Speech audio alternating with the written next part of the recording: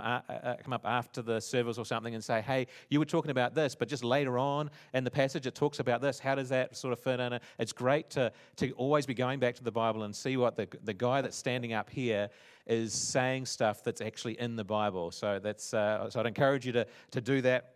So grab your Bibles if you've got them. But I'm excited about this series. Just a real quick overview about how the mechanics of it, how it's going to work. This series is a little bit different. It's been born out of the conversations that we've been having as elders for the last 6 months. And because of that, and there's about 10, there's going to be about 10 weeks in this series, and because it's been born out of those conversations, I'm going to be doing the entire series. Now, you can sort of think 10 weeks.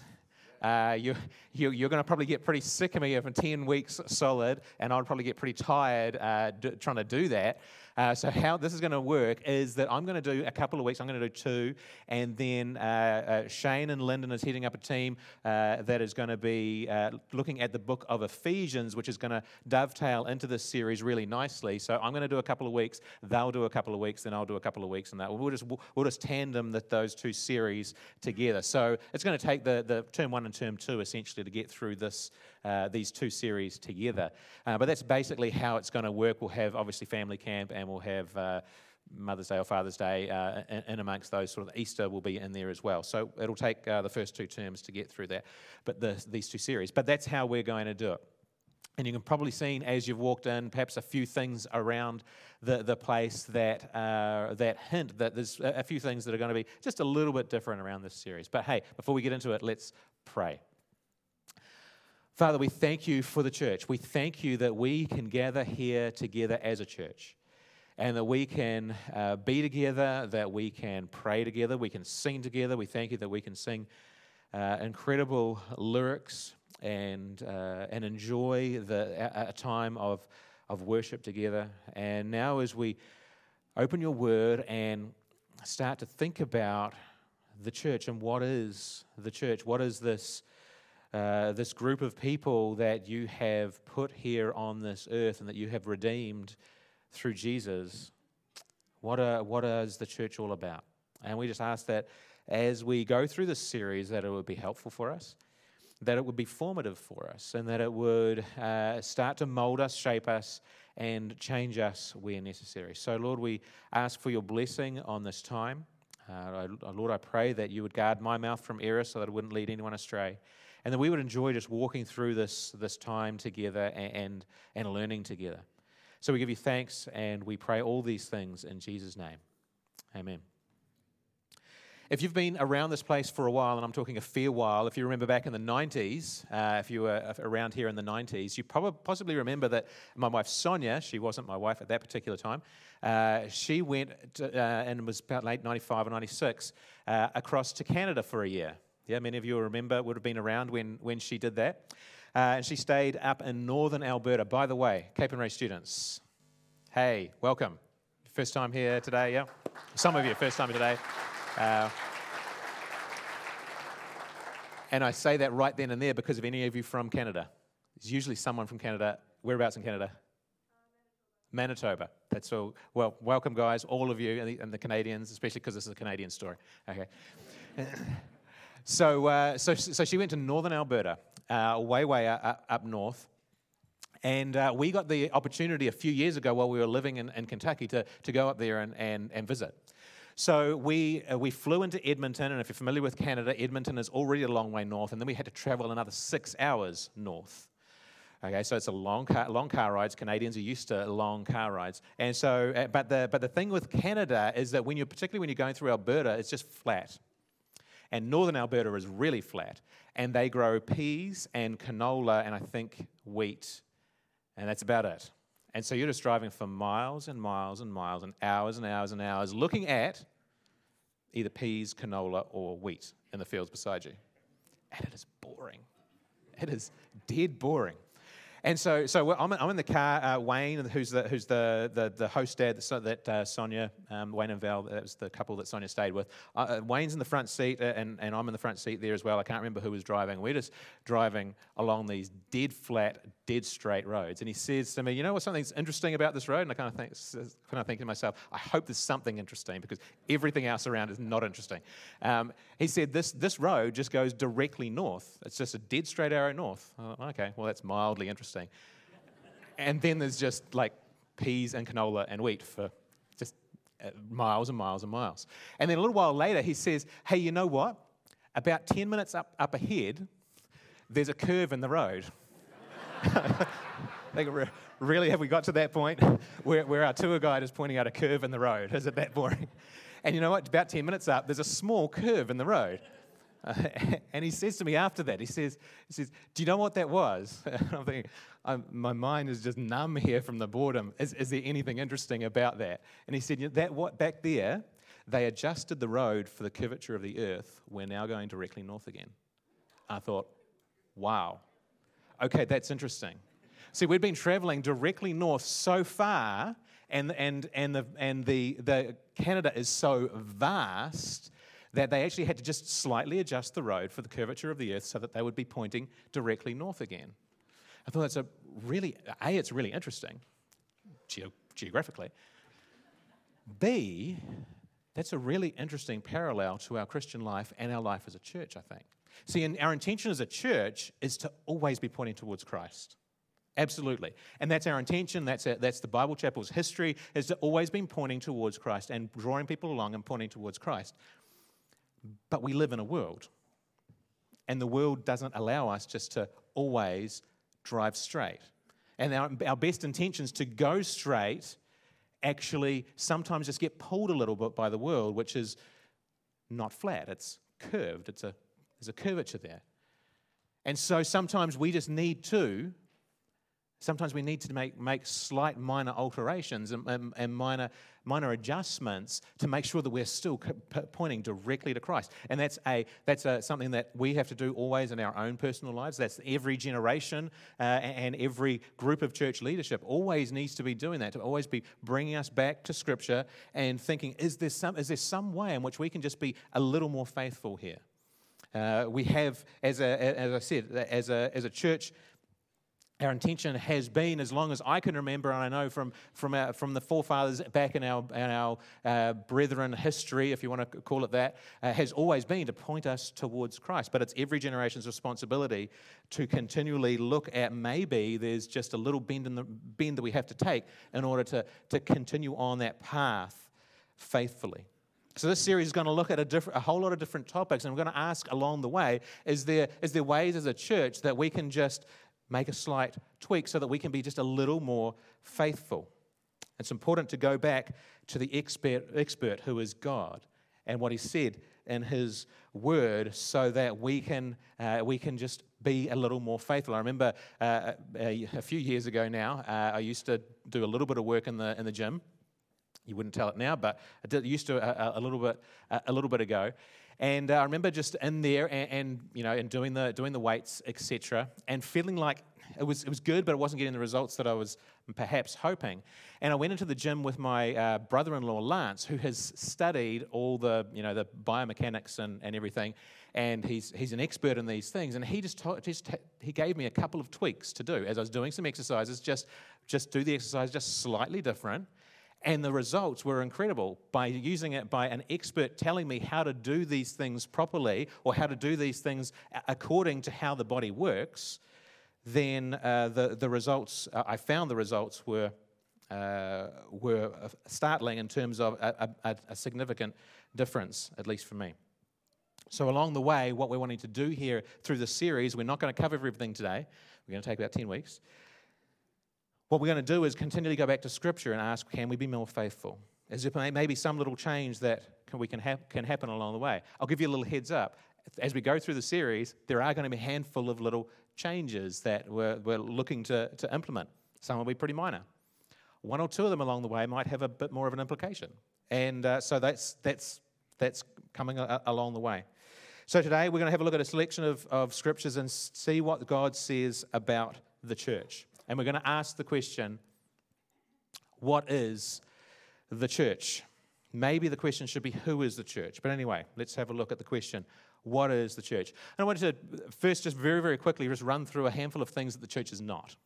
Okay, because I think it's sometimes we get a bit of a picture, and we use the word church a lot, and I want to just suggest it's of a handful of things that the church is not.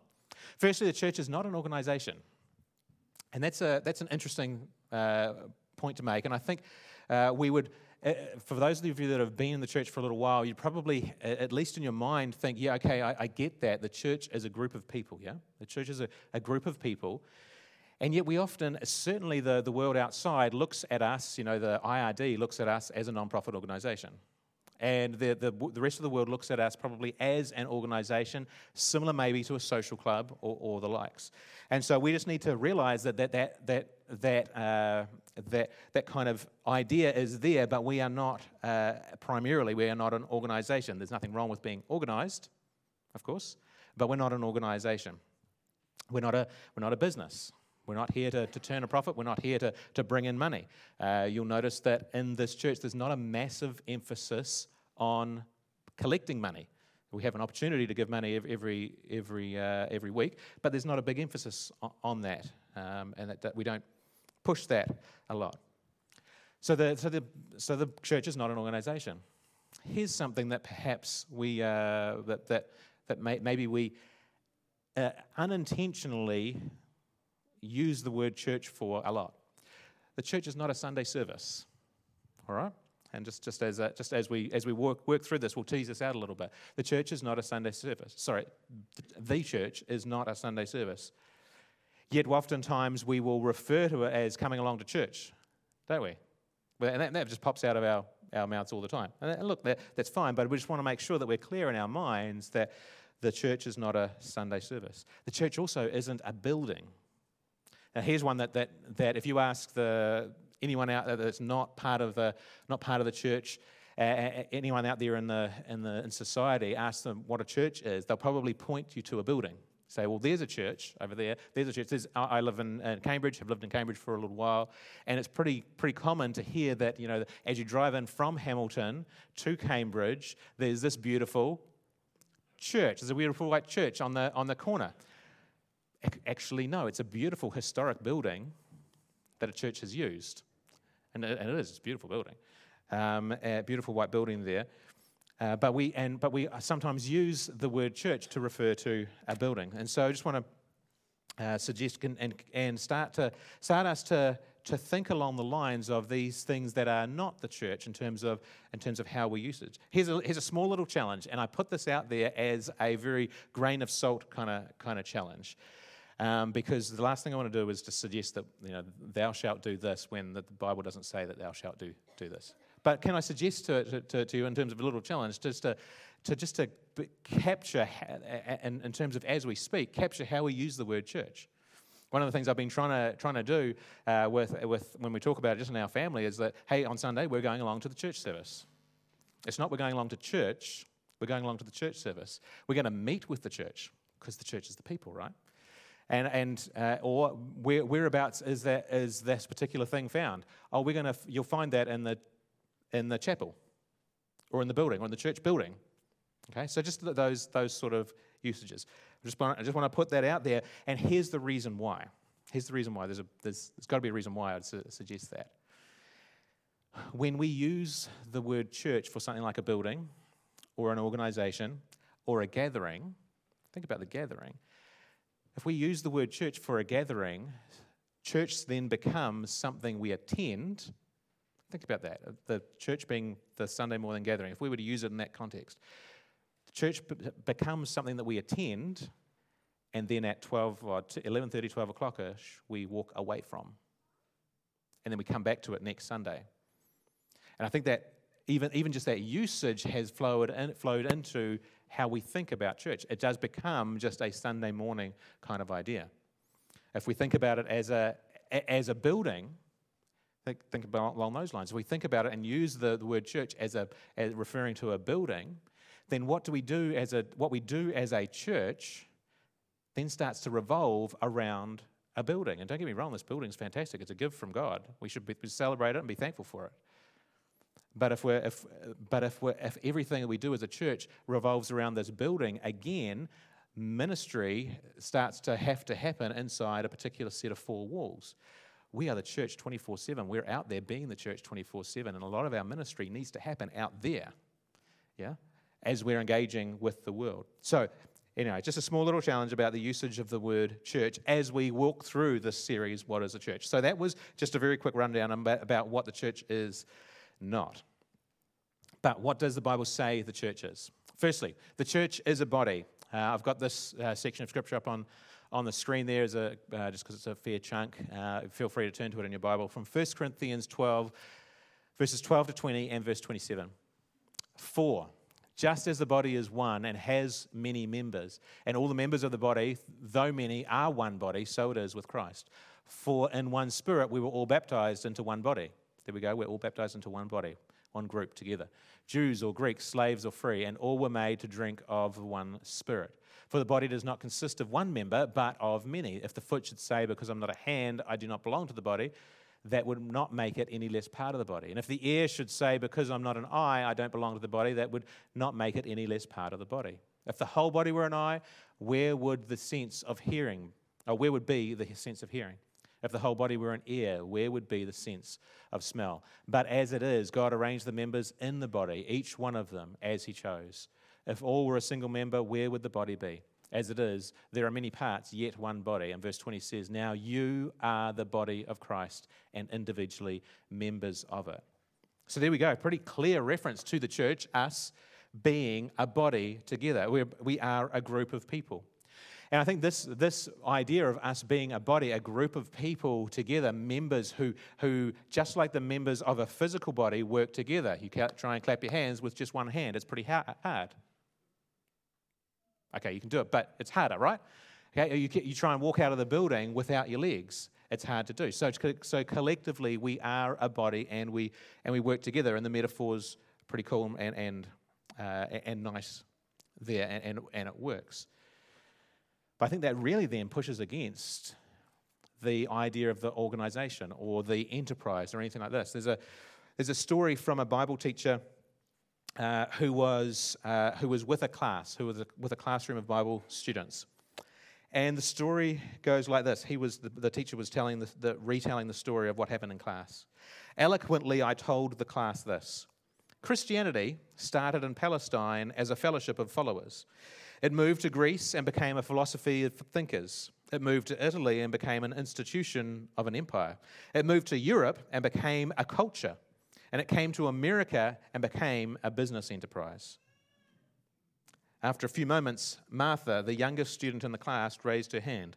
I could not imagine what her question might be. I thought the little story was self-explanatory, and I'd performed it brilliantly.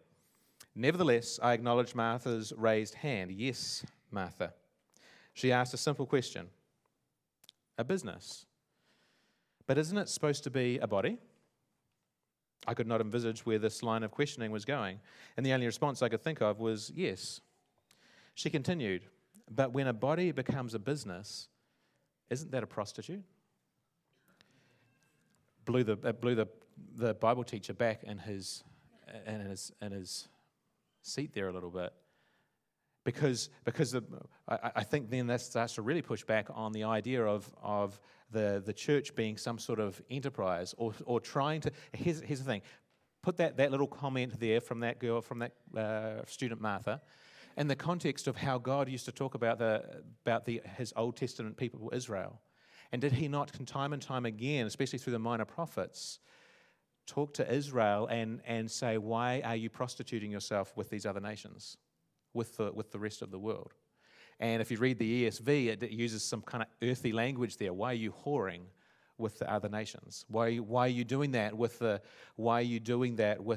world? And I think that we need to just to let that sink in as to how we think about ourselves as a church. Are we trying to reflect the world? Or are we trying to reflect what God wants of us as a church, as revealed in His scriptures? So the object of a church, or the goal of a church, is not to be big, not to be flash, not to be performance driven. Certainly not to be like the world. How does the world measure success? The world measures success oftentimes, and we think about it in a Western and business kind of context, around numbers and professionalism and slickness and that sort of thing. And it can be easy for that kind of thinking and drive to pop into the church in terms of counting numbers. And it's good to do things well, and we have a music team as an example who do things well. It's good to do that for the glory of God, but that must never be our goal and how we measure success. Because how does God measure success? I remember when we were part of Chapel Hill Community Church over in Hamilton. That was many years ago.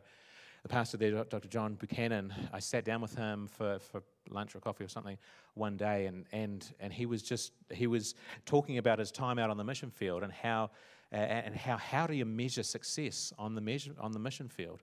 Is it converts? Is it the number of churches you plant?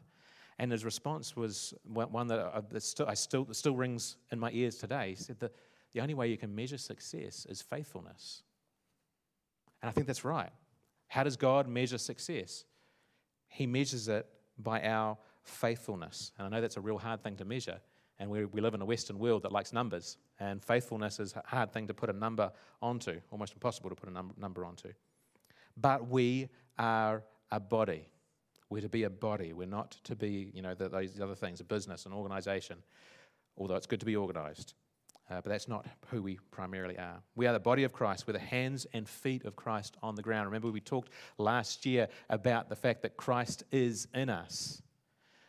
Christ's Spirit dwells within us, and we are His hands and feet, and collectively then we are a body, all with different functions, but one body. All right, so that's firstly, the church is a body. Secondly, the church is a family. And this is from 1 Timothy 5, and the first two verses there. Interesting just how Timothy tells us, Paul telling Timothy and the wider church as a result on how to interact together as a church. Do not rebuke an older man, but encourage him as you would a father. Younger men as brothers, older women as mothers, younger women as sisters, all in purity. Very clearly using a family kind of metaphor there for us. And we describe ourselves as brothers and sisters, don't we? Brothers and sisters in Christ. And this is where it's helpful to think about us as a church being brothers and sisters in Christ, but also the other faithful churches around town and around the country and around the world also being brothers and sisters in Christ. We are perhaps an extended, wider family in that sense. But here we are a family, a tight-knit, close-knit family. And that's good to realize. We are a group together, and we should be. There should be some tight-knitness together. Now, balance here. Just as you would be, or hopefully would be, in your family at home, you'd be pretty welcoming to those that come to your door, welcoming those that come in and join you for either a while or for a long time. Yeah, and I think as a family, we need to be doing that as well, and to be really careful that we are being welcoming to those that come and join us. If you're a visitor here, Cape and Ray guys, I hope you feel that as while you're here and visiting with us, that you feel like a part of the family. And that you're welcome here, and that you get to partake in everything in the ministry. And I know you're going to be involved in various parts of ministry, and that's great. And anyone that's visiting with us, I hope you feel welcome here. We are a family. We are a group together, and I hope you feel as a wonderfully loved, welcome guest to our family. And if you want to join our family at some point, that's going to be a fantastic thing to do as well. But there's some implications with that, isn't there? There's some implications. I think about my family. I think about Sonia and Ashley and Sam and Jack. I love them, and I know them. I know them really well. I do life with them. I correct them when necessary. And yes, they correct me when necessary. And we get into this weird age with kids when there's a whole bunch of young adults in the house, and it's becoming more and more that they're correcting me in things practical and other around the place. But we correct each other when necessary. And I think so. So these things have implications as we live together as a church. The early church, they lived life together. If you go back through church history, it's really evident, even in through the book of Acts, you can see that a lot. They were in each other's lives. They corrected each other where necessary. You have a look at 1 Corinthians 5. You have a look at Matthew chapter 18. You have a look at Galatians chapter 6. That was what they did. That was how they interacted. They loved each other enough to help each other spiritually mature. I love my kids, so when I see them doing something that's not godly, I talk to them about it. And I do that lovingly. And as they're coming into adulthood more and more, it's less of me being a cop, but more of me being a coach or coming alongside them as a fellow adult and saying, hey, this, as you're an adult, this is how a Christian operates in this area. This is how the God's Spirit, Christ's Spirit working in you should look in your life. And that's what we need to be doing with each other. If we love one another, we will be living as brothers and sisters. Now, we're going to look at that in a couple of weeks' time as we continue on through the series. We'll look at that a bit more. But there's implications there. Okay, so the church is a body. The church is a family. The church is also God's temple. It's referred to as a temple. We're going to have a look at 1 Corinthians chapter 3, verses 16 and 17. Do you not know that you are God's temple and that God's Spirit dwells in you? If anyone destroys God's temple, God will destroy him. For God's temple is holy, and you are that temple. All right, a couple of things to note about this. This is where our English language just lets us down a little bit, and our time in Kentucky helped us a little bit because the guys in the American South have a fantastic word. You possibly, a lot of you know this word already. It's the word y'all. All right? So if I was to address you as a group, I wouldn't say you as a group. I'd say y'all as a group. Yeah, because in English the word you can mean you individually or it can mean you collectively. Yes.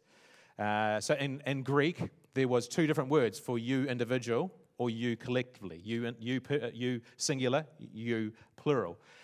The you in this sentence is plural. Every time you see the you in these two verses, it's plural. Do you know that? So we'll be a little bit southern here. Do you not know that y'all are God's temple and that God's Spirit dwells in y'all? If anyone destroys God's temple, God will destroy him. For God's temple is holy, and y'all are that temple. You've heard the expression, "My body is a temple of the Holy Spirit." You look at every reference within the New Testament to the body or the temple of the Holy Spirit, and it's always plural you. It's always y'all. Okay? Maybe that's a word that we should just, English grammatarians would keel over. But maybe it's a word that we need to introduce a little bit more. It's always plural you. So we collectively, yes, we individually, of course, the Holy Spirit lives within us, so therefore that we are part of that temple. But we collectively are the temple of God. Notice how important God's temple is. If anyone destroys God's temple, God will destroy him. Now that makes a whole lot more sense. And now when we're talking about collectively, doesn't it? If we were thinking about it as individuals, we think if anyone destroys God's temple, God will destroy him. Well, hold on. If someone kills a Christian, no, God doesn't necessarily just go in and destroy that person. But if God, with the verse is talking about God's people collectively, the temple collectively, in terms of God's church. If anyone destroys God's temple, God will destroy him. For God's temple is holy, and you all are that temple. Notice how and what emphasis and what importance God puts on His church. And if you're familiar with Old Testament temple narratives, particularly through the first 5 books of the Bible, then you'll realize that the temple is where the presence of God dwelt, and God put a whole lot of emphasis and a whole lot of holiness wrapped around His temple. So it's important. God's temple, God's church is important. If anyone destroys God's church, God will destroy him. God is jealous for His church. Interestingly, this is the closest reference we ever have to the church being a building. And yet it's not a building. It's us. It's us as collectively being the building, or being this temple. It's not an auditorium. It's not a physical building. It is us. But it also, The Bible also refers to, and if you want to have a look at some 1 Corinthians 3:10 following, talks about us being built. 1 Peter also talks about us being built. 1 Peter 2:5, you yourselves are like living stones, are being built up as a spiritual house, a holy priesthood. We are being built. One thing my intention is to keep coming back to time and time again through this series, but probably, hopefully, just over the years, is this idea of us being built, of us being formed as a group spiritually, and us being built up. Romans 12:2 says that we're to be transformed by the renewing of our mind, and that we need to be continually formed by God's word. Because here's the thing, we will be formed by something. We don't just sort of sit in this world and we're oblivious to the things that are going on around us. We will be formed by something. So you're either going to be formed by God's word and be transformed by the renewing of the mind, or you will be formed by the world out there. Can I say that again? You will either be formed by God's word and the teaching of God's word and the reading of God's word, or you will be formed by the world. You're going to be formed by something. We grow, we experience, we change. You're going to be formed by something. There was an illustration that I was told a little while ago by a guy a few years ago, and I thought it was good. He said the Christian life is kind of like walking on a travelator. Have you seen the travelators in the airports? Yeah. Have you tried to walk down the wrong way down the travelator? Yeah. It's kind of fun, right? If there's no one around, it's almost begging you to try and go down the wrong way in the travel. Well, I think the Christian life is a little bit like walking down a travelator against the grain of the travelator. Yeah. Now, if you've experienced it, Robin, you've experienced it, you can make ground, can't you? Yeah. If you walk and if you try, you can make ground and go forward. But the moment you stop, what happens?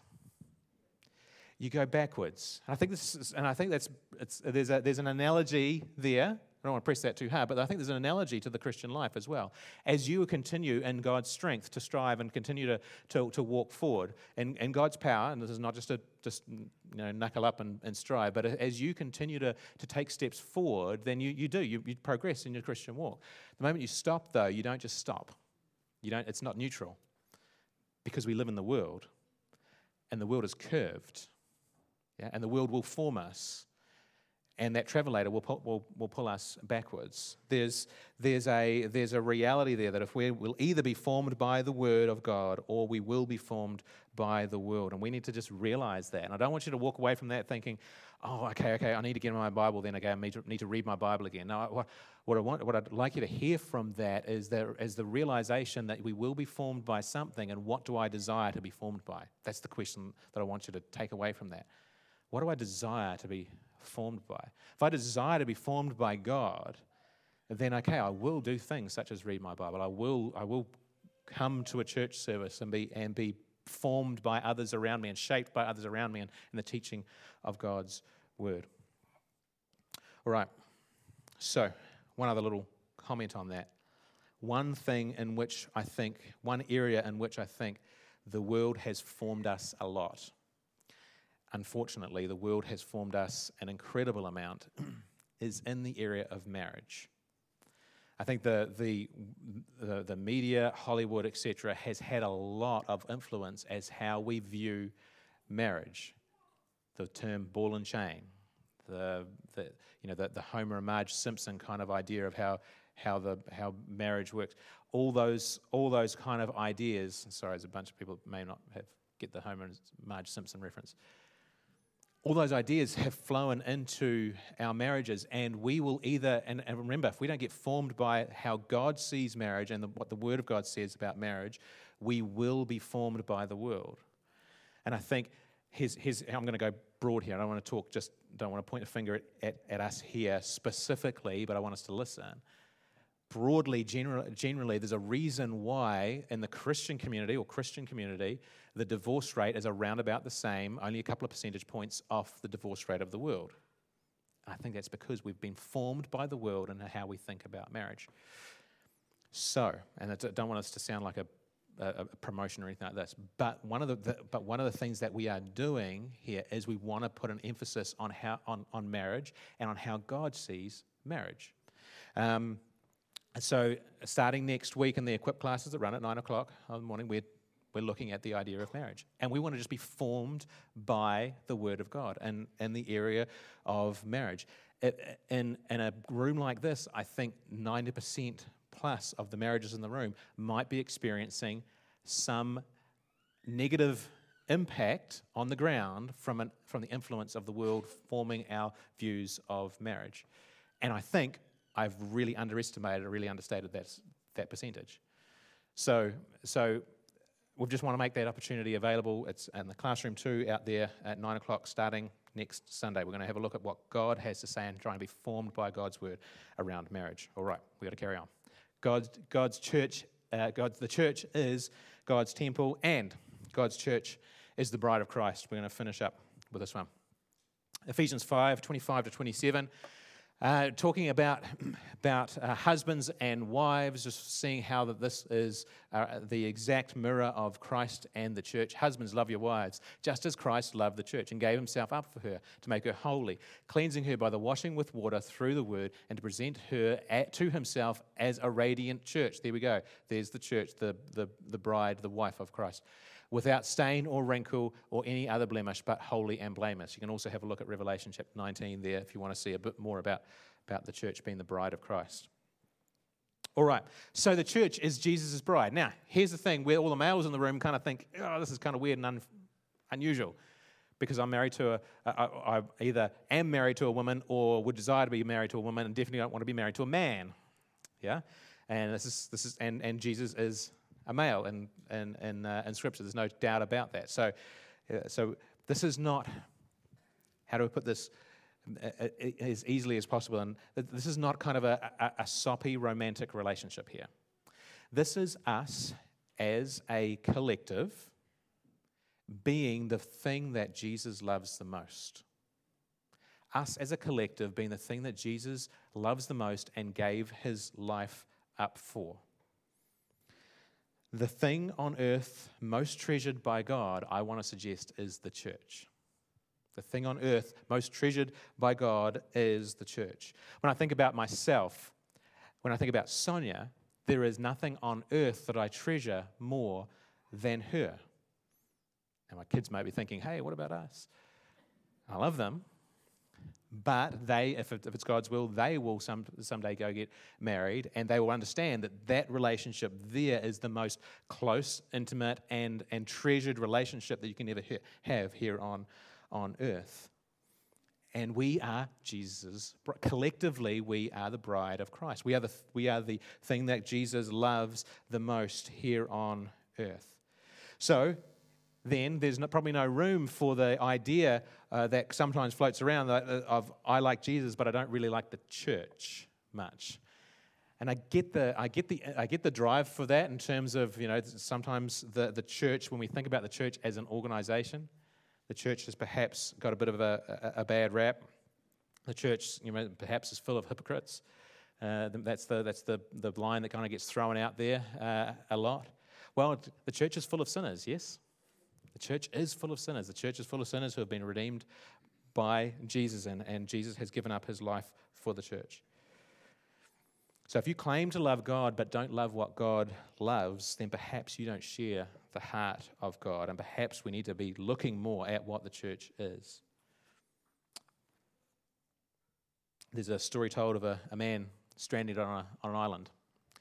A boat comes to rescue the man, and when the guys get off the ship, they see the man there. He's been stranded on this small desert island all by himself for many years, and they see the man there, and they welcome him, and he's pretty excited, and they realize that there's 3 little houses or 3 little buildings that are just up from the beach, and they kind of say, "There's only one of you, right?" And, "Yeah, there's only one of me here." So what's the deal with the 3 buildings? Well, he said, "Well, the first one, that's my house. That's the house that I live in."